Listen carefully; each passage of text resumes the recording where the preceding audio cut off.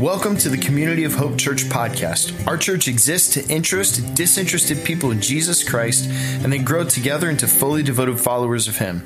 So wherever you are, we hope you find this message helpful, practical, and applicable to your life. God bless.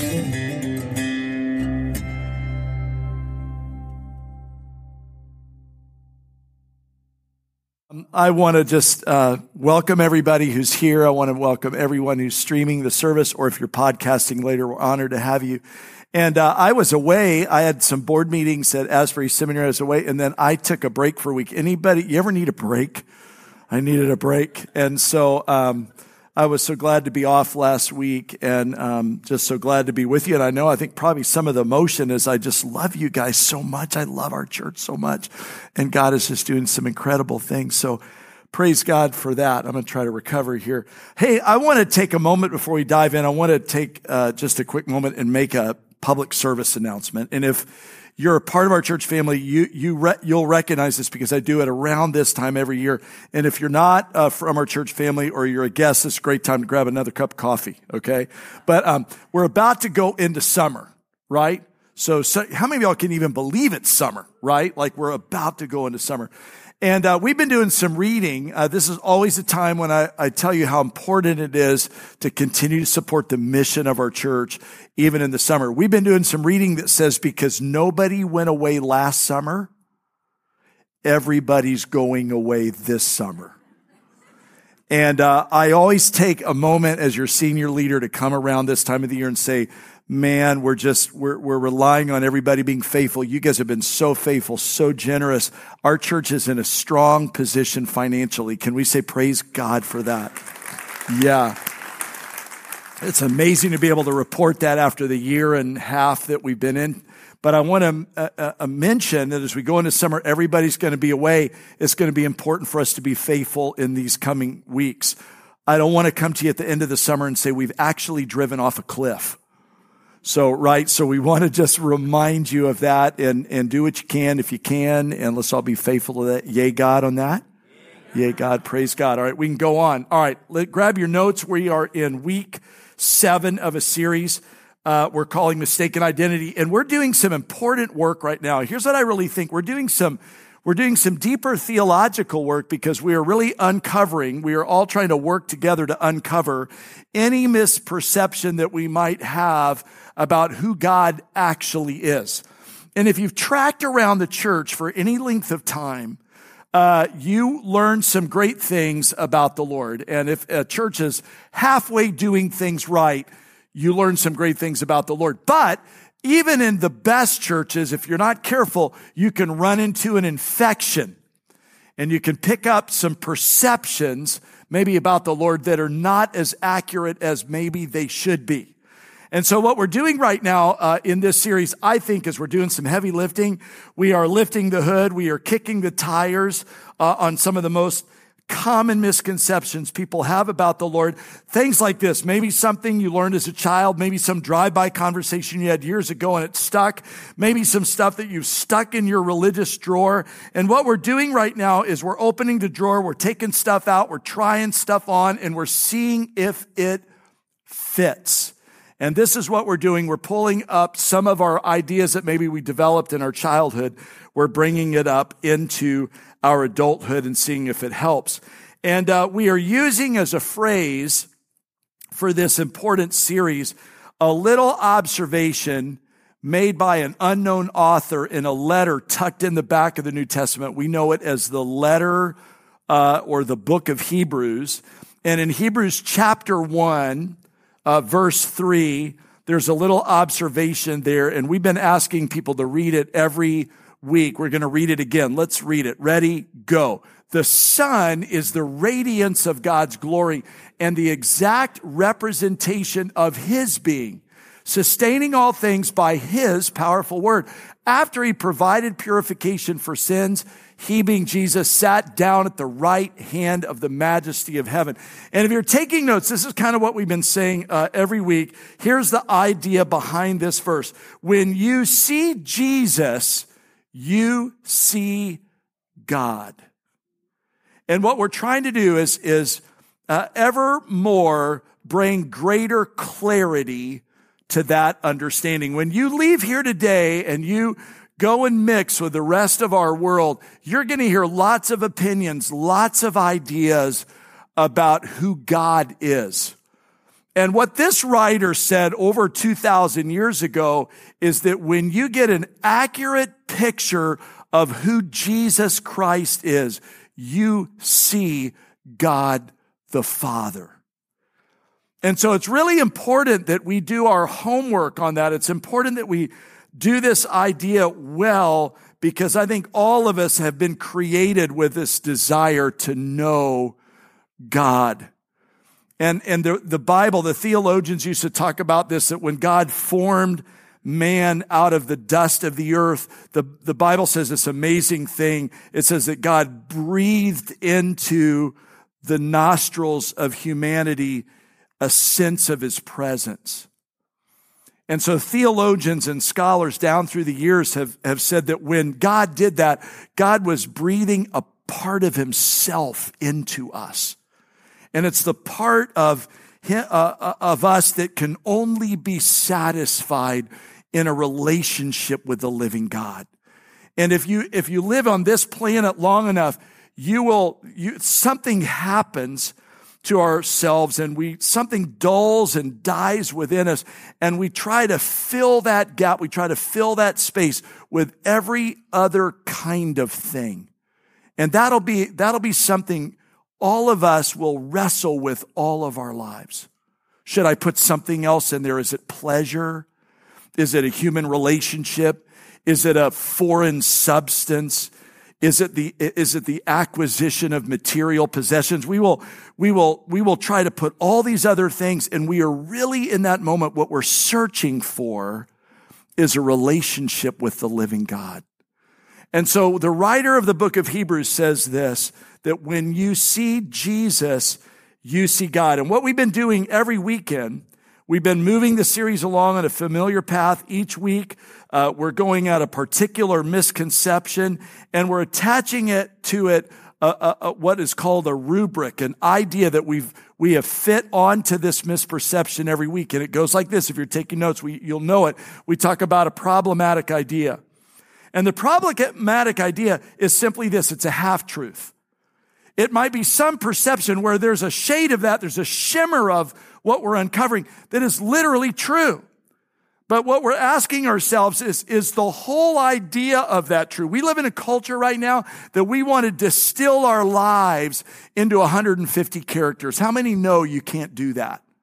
My life is way more complex than what I can try to offer on a Snapchat or an Instagram or anything like this. And so we're looking at some of these ideas and we're distilling. That's a half-truth. There's partial truth to that. Does that represent the whole thing? And then on the backside of that, you guys know what we're doing. We're offering what we call a disclaimer. We're taking that half-truth, we're turning it inside out. We're not deconstructing the whole idea. We're deconstructing a part of the idea. And if so, that's not the whole thing, but what we want to say, let's don't throw out the whole baby with the bathwater. So we're looking at these half-truths and we're going, some of that is true. Is all of that true? Right? And then on the other side of that, you'll know we're offering a truth or a challenge within the idea, what do I want us to know? What do I want us to focus on? Now, last week, Jessica preached it. Did she bring it or what? Praise God. I got to tell you how impressed I am with this young woman, how honored I am to have her on our staff. And I got to tell you, I'm so pleased that Jessica is bringing her leadership and her style to our family ministry department in our church. She is a voice we're elevating because we believe you need to hear what she has to say. And last week she offered great stuff, right? And I want to say, though, I did notice, even though I was off, I listened. And there was this weird, awkward moment where she titled the message, Bad Boss God, and I saw everybody laugh. And I was kind of watching that a little bit. And I had another funny thing that happened this week. A lot of times if I'm out of town, I will reach back to the communicator from the previous weekend, even though I've watched the message, and I will say this. Okay, so in your words, tell me what you want me to remember about your talk. And she texts me right back and she goes, what talk? And I thought, you guys know I've read before, I think I've shared before, that by Tuesday, people who study this thing say that many of you will forget over 85% of what is happening right now. You'll forget. I didn't know that also included the one who said it. I was, Jessica, your message. And she told me. But anyhow, this weekend, I want to dive into our next mistaken identity, and we're going to call him, here's the big reveal, anti-ask God. Anti-ask God. And here's who the anti-ask God is. The anti-ask God is the God who cannot handle tough questions. He is the God who, it's better said, who is saying to us, you better be seen and not heard kind of God. He is the God who says, don't rock the boat, don't go against the flow, stick with the program. And what lies just under the surface of this kind of God is this basic idea that sounds like this. If I have a hard question about my faith, I really can't ask the hard questions because the whole faith will crumble like a house of cards.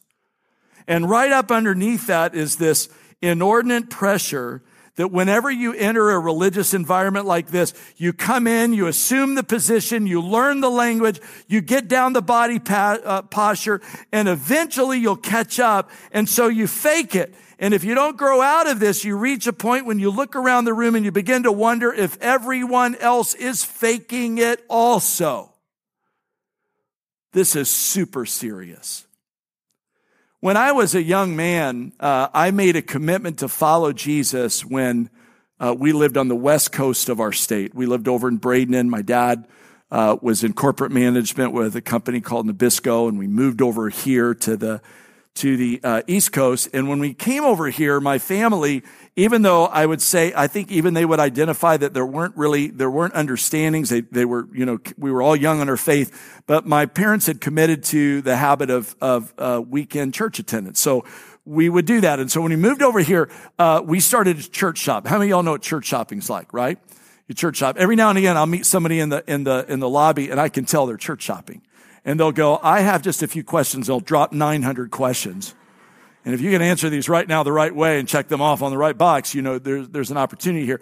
And so we attended what is now, this was so humbling, we attended what is now our East Campus, and which was the former Good Shepherd. And the first time we went in there, my dad marched us in. We sat in the fellowship hall. I'll never forget this. And we sang, the worship was traditional, so there were singing hymns. And when we got through, my brothers and I, all of us kind of tall, big guys, we grabbed the pew in front of us to kind of leverage ourselves to sit down. We just all did it instinctively. And there was this precious row of older women who were sitting right in front of us. And we went to leverage ourselves down. We did not realize that the pews were not anchored to the floor. I am not making this up. And so we went to sit down and the pew came up, legs came up. And there was this brief moment when my dad he said, I think we'll try another church next weekend. And I'll never forget that happened. But that church during that part of its season was this wonderful expression of vital faith and live faith. And I just kind of got sucked into it. But here's what I want you to think about. I didn't know absolutely anything. But I got all sucked into it, and like I would attend worship, and then they started adding contemporary worship, and people were going crazy. It was kind of charismatic, and it was just all this stuff, and we're all getting all fired up. And there was this wonderful pastor who I think saw me and said, that guy is a religious nut. And he took me aside, and he took me to breakfast, and he said, I got to help you grow, because I could tell right now you don't really know what you're even doing right now, do you? And I had the courage to go, no, I actually don't. And I'll never forget that, because this is really an idea that I think that we want to talk about this. I was reading this book, The God Delusion, and this is a new atheist. He is an atheist. And here's what Richard Dawkins says. Look at this. One of the truly bad effects of religion is that it teaches us that it is a virtue to be satisfied with not understanding. Is that true? I mean, is that actually what this is about? I mean, all of us sort of coming together, having a bit of an experience. The band's pretty good. Like, we're just having this experience, and there's really kind of nothing much behind it. I mean, if you think about this, this is kind of an interesting idea. And so when we think about anti-ask God, let me give you the rubric that we've been working at. Here's the problematic idea. If I were to offer it to you as a blatant lie, here I would say it like this. You're not supposed to ask questions, because if you ask questions, it shows God some sort of disrespect. If I were to tune it up a little bit, here's what I think the problematic idea is. Good Christians just believe. Is that it? I mean, when you come in here is really what we want you to do. Here's how this works best. Check your mind at the door. Come in here, assume the position, get all cranked up, go out. None of this is really matters. It's not really real. I mean, in fact, isn't this what the Bible teaches? I was thinking about this verse, John chapter 20, verse 29. Jesus told them, because you have seen me and you have believed. But blessed are those who have not seen and yet have believed. Is that what that verse means? See, this is really important. Because I got to tell you, when you leave here today, here's what I want you to know. You got loved ones that think that. You got friends who think that. You got people in your sort of circle and they think that. We are living right now in one of the most unchurched counties in America. We are living right now in the county that has the largest percentage of people that have zero religious experience. I mean, more people live in our county than any other county in America that have never experienced what you and I have just experienced in the last 25 minutes. They have zero memory, zero Christian memory. They're called the nones. N-O-N-E-S. I got none of that. And so there's a lot of misperception out there. And so this is sort of an interesting, I think, and really important thing to talk about. So that's the problematic idea. Really good Christians just believe. Here's the disclaimer. And we're offering a disclaimer every week. Here it is. We're not saying as we unpack this false God that it doesn't take faith.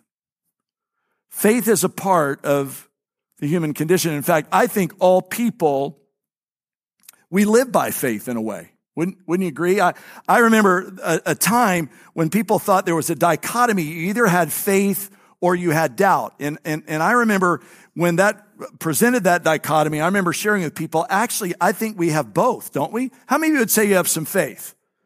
Come on. How many of you would say you have some doubt? Right? I mean, that's kind of true of the experience. I was thinking about this. Last night we were at a wedding, and I want to show you a picture of this. Here we are. This is the Caprives in the middle there. I see our friends, the Hobbs, there on the left, and there Beth and I. We are attending the Caprive son, Taylor, got married last night. And, when you get married, you're manifesting some faith, right? There's no guarantee all that's going to work out right. Come on, y'all, wake up. There's no guarantee that you're not going to marry somebody that's hot fire crazy, right? When Beth and I I think I've shared some of my story. When Beth and I fell in love in Kentucky, and there came a moment I went out and asked her dad if I could marry her and all of that. Then what I haven't probably shared is when we got to the place where we were going to do the wedding, my father-in-law, going to be my father-in-law, he said, you can marry my daughter, but you're going to marry my daughter out here. You're going to marry her in Texas. I said, yes, sir, I will do that. So we took the whole show on the road, and we went out to Texas. And this is back in 1987. And the hot show on television in 1987 was the show Miami Vice. How many of y'all remember the show Miami Vice? And I went to the rehearsal dinner. I want you to get this scene. Now, here's her dad, this huge, tall, big Texas farmer guy, Stetson hat, shotgun. Think that. And then I show up looking like Miami Vice. And I have yet to find this picture. I want to show it because it's so bad. I want to show it. We all should laugh at this together. And I'm at the dress rehearsal for the wedding, and I come walking in. I thought it'd be a good idea. And I had Miami Vice pants on. They were striped pants. They were pink and blue and purple and white striped. And I come in and my father, I see it in my mind now, my father-in-law looking at me like going, And I looked over at my dad. My dad's like, you do you, man, like whatever. I don't know. And there's no guarantee in that, right? We all live by faith. But here's what else I know. Doubt's part of the human condition. There are moments when we struggle and we ebb and flow on this kind of idea. And so we're not saying faith isn't required. In fact, my favorite verse along these lines, let me show it to you. It's Hebrews 11:6. Look at this verse right here. And without faith, it's impossible to please God. Because anyone who comes to him must believe that God exists and that he rewards those who earnestly seek him. Have you ever thought about this? When you get to heaven, if you get to heaven, right? If you get to heaven, you won't need faith anymore because you'll have certainty. Right? But until you get to heaven, faith is required. And so that's the disclaimer. But as a truth or a challenge, I want to offer us a little bit around, I think, an important passage of scripture that happens in Matthew chapter 22. We're going to pick up at verse 34. And I want you to notice what's happening here. Jesus is in a conversation with the professionally religious. And picking up at verse 34, here's what it says. Hearing that Jesus had silenced the Sadducees, the Pharisees got together, and one of them, who was an expert in the law, tested Jesus with this question. Teacher, he said, which is the greatest commandment in the law? And Jesus replied, love the Lord your God with all your heart, with all your soul, and with all your mind. This is the first and greatest commandment, and the second is like it. Love your neighbor as yourself. For all the law and all the prophets hang on these two commandments. Now, here's what I want you to notice. It's really a powerful thing. So, for those of you that like history like I do, this is the very last conversation that Jesus has with the Pharisees. So Jesus has been in this running kind of argument with the Pharisees. This is the last one. And it's after this conversation, they all come together and they go, we've got to get rid of this guy. We can't get him in line anymore. He's totally outside the line. The only way we're going to get rid of him is to get rid of him. And so what they do is they try to get Jesus into this weird philosophical, theological triangulation. And if you've ever been triangulated between somebody, you know kind of what that feels like. And so they try to do this with Jesus. And I want to just pause here and go, this is one of the reasons, just another reason why I love Jesus Christ. I love him because, they weren't even honest in their question. And yet Jesus answers it sincerely. And when he answers it sincerely, in fact, he even ups it. And he offers something they didn't even ask. And he summarizes the whole law down into two important ideas. You are, he said, if you're to fulfill the law, all these people, what do they want to do? They want to fulfill the law. If you want to fulfill the law, Jesus said, here's how you do it. You love God with your heart, with your soul, and with your mind. And you love your neighbor like you love yourself. And right there in that moment, Jesus has distilled all 613 Levitical laws, drops them on the table with two. Love God, heart, soul, mind. Love your neighbor like you love yourself. Now, here's what I want to tell y'all. We could spend the rest of our lives going at that. And so it's just this incredible moment where Jesus, just because, he looks past all of the dysfunction, he looks past all of this mess, all of this triangulation, he just boils it down, gives them what they're not even asking. And he points out some things for those of us who with serious intent really want to move into this. And I think the question really becomes, in this moment, how do we love God with our mind? That's really the answer, the question for addressing, if you will, the anti-ask God. And I think for some of us in the room, I think this is a very freeing thing to even consider. And so when we say this, I want to say, first of all, how do we love God with our mind? First of all, I think we should recognize that it's okay to use your mind. And I want to say, sometimes you've heard it, maybe you've heard of this before. How many of you, let me just test the water. How many of you would self-identify and say, I'm a right-brained person? I tend to be on the creative end of the spectrum.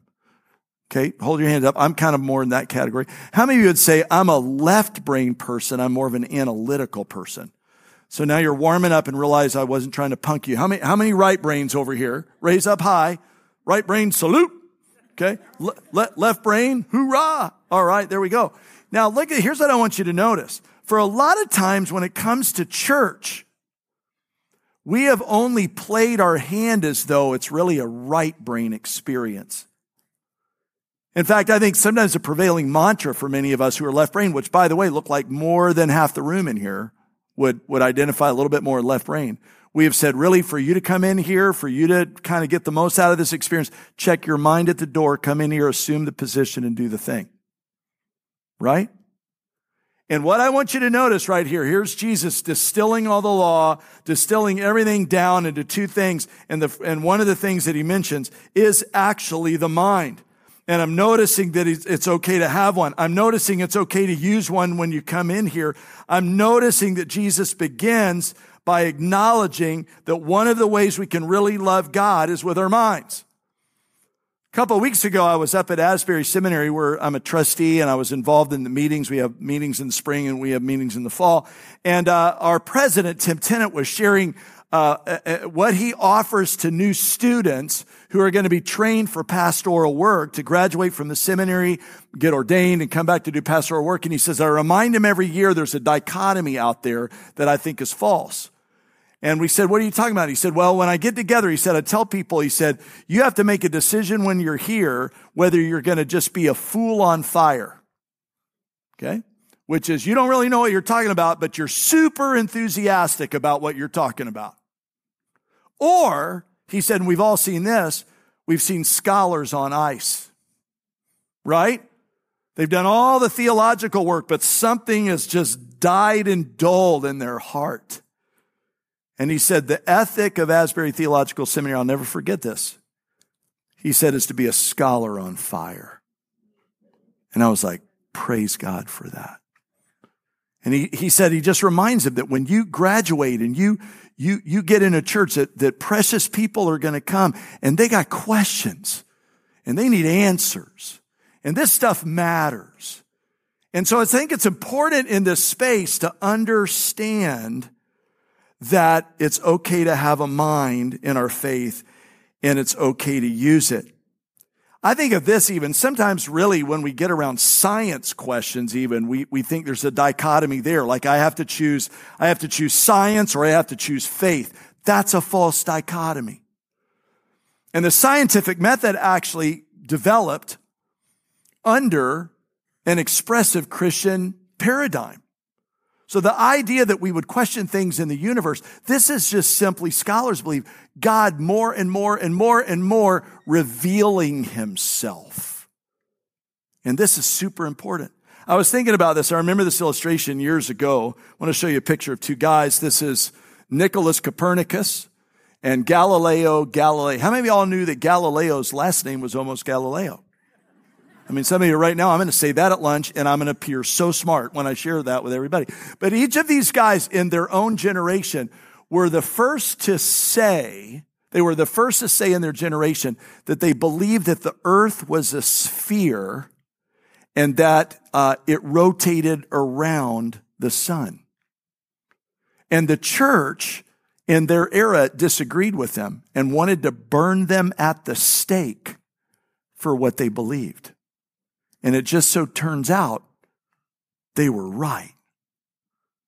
And so what's kind of interesting to consider, and I want to make this point right here, We have to remember that God's word is infallible. God's word is infallible.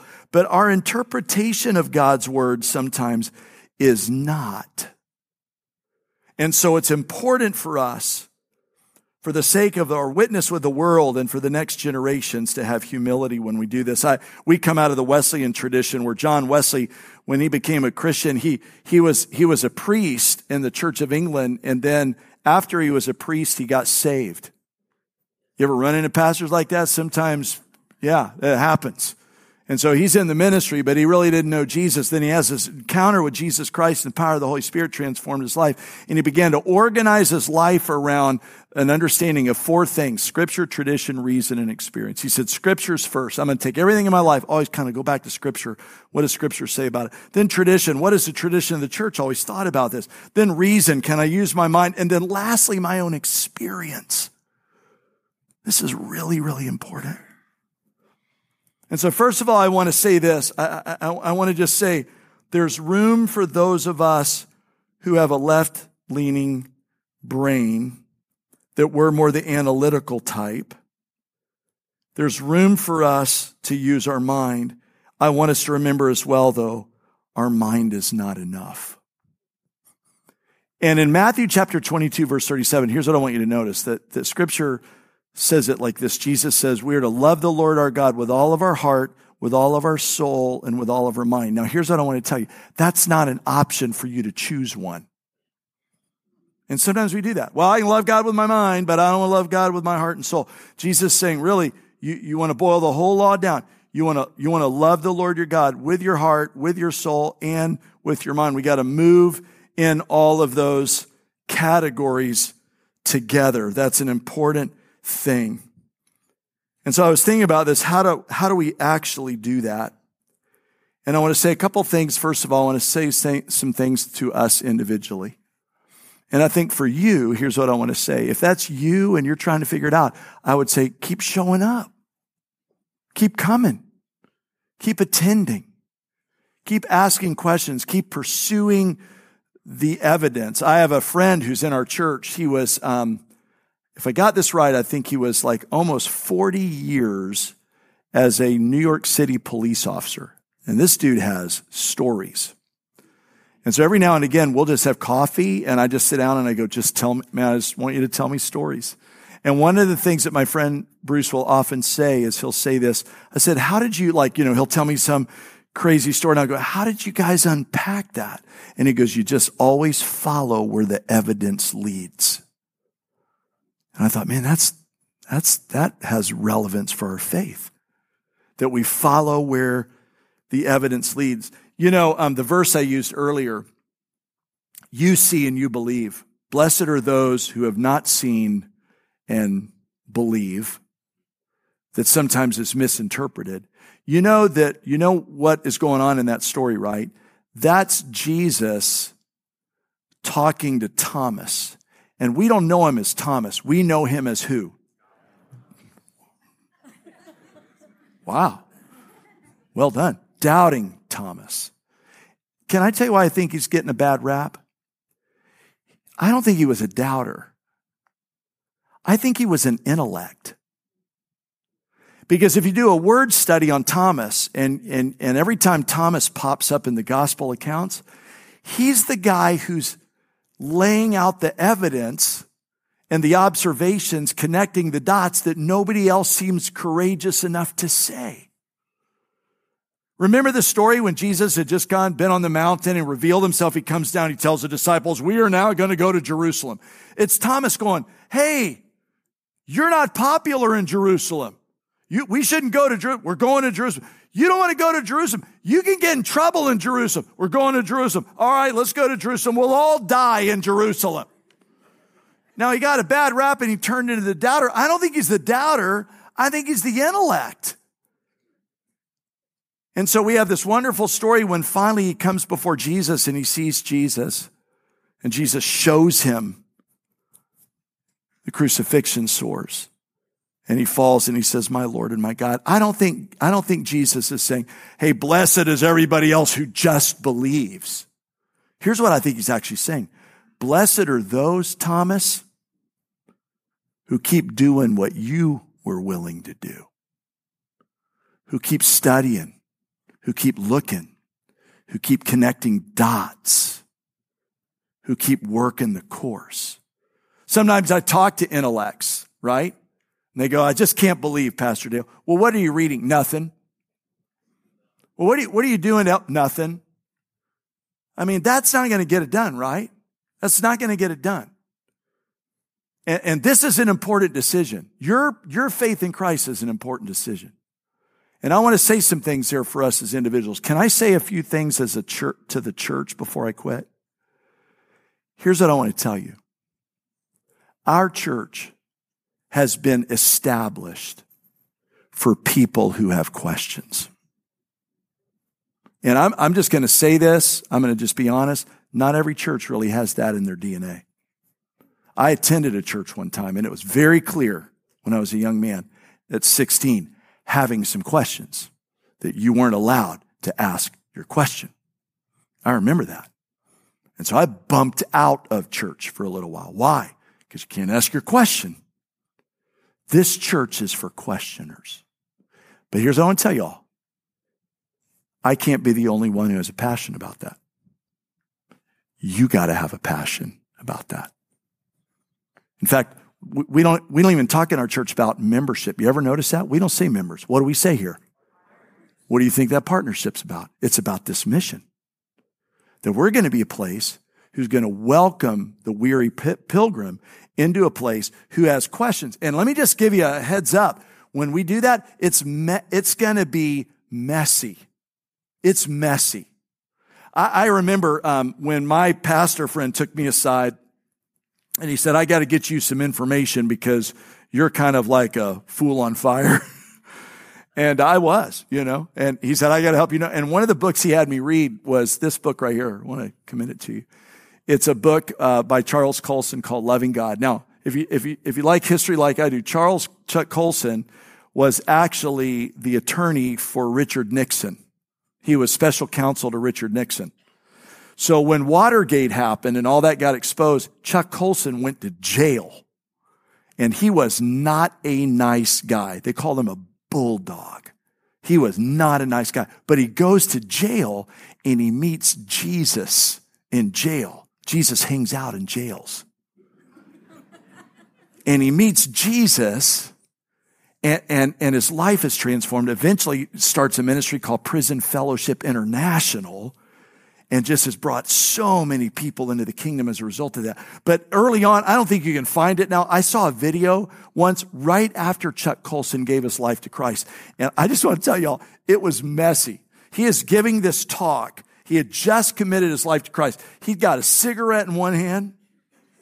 He's got a bourbon in the other hand. And he is cussing like a sailor. And everybody in the front row of this church, they're like, ah! He's like, I love Jesus. Cheers, everybody. And I got to tell y'all, there was something so powerful to me about that. And it's messy. And here's what I want. I want our church to be messy. I see people when they come in far from God. Sometimes when you come in, you sit in the back row. Now, I'm not saying you're far from God if you're in the back row. But they come in there like dipping their toe. And like, I don't know if this is for me. And I'll notice they come in and they feel love. They feel acceptance. And they start moving up. And I'm not saying everybody's all spiritual on the front row. Because I'm looking at the front row and I know that's not true. Okay? But I'm just saying, real quickly, there's something wonderful when a church is like that. When Beth and I were writing the core values of our church, you know what our number one core value is? Lost people matter to God. They matter to God. I can get so emotional about that because I used to be a lost person. And many of you used to be lost people. And God is inviting us to be a part of a group of people that love messy enough that we're going to welcome whoever comes into our church so that they can find the love of Jesus that we're finding. Cheers, everybody.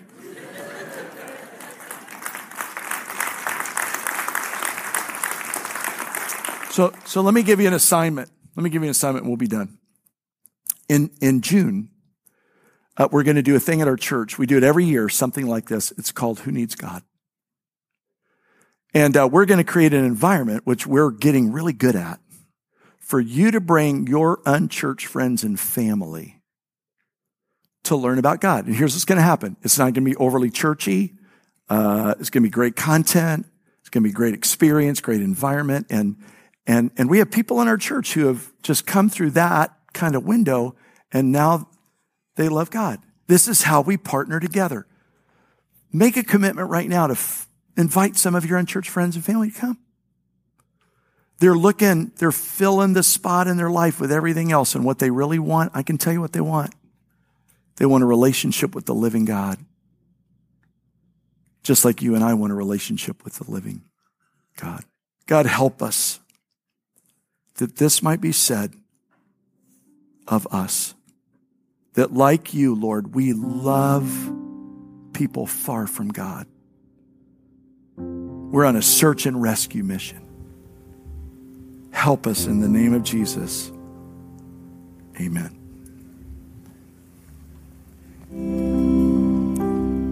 A lot of times when we are participating in Christian worship, I'm really aware that there are two things going on.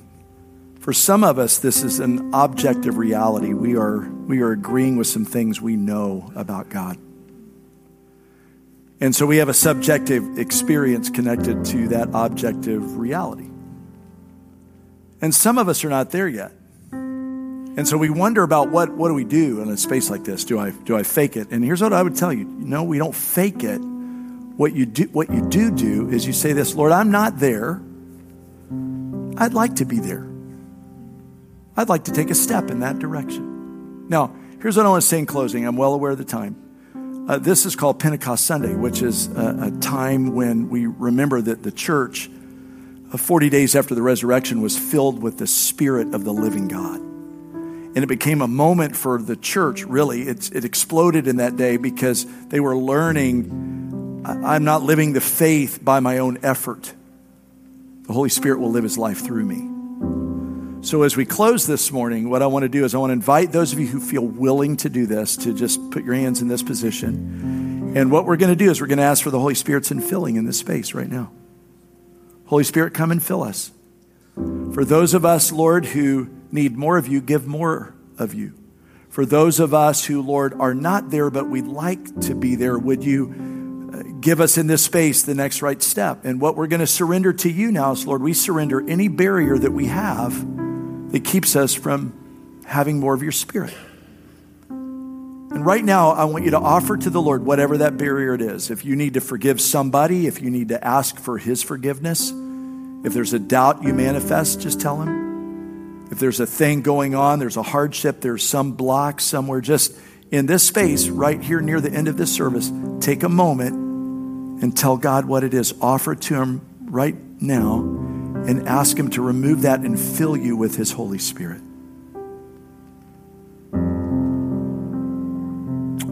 Thank you, God. Thank you that you're here. Thank you that many of us are learning that you're here. Thank you that you still answer questions, even when it feels insincere.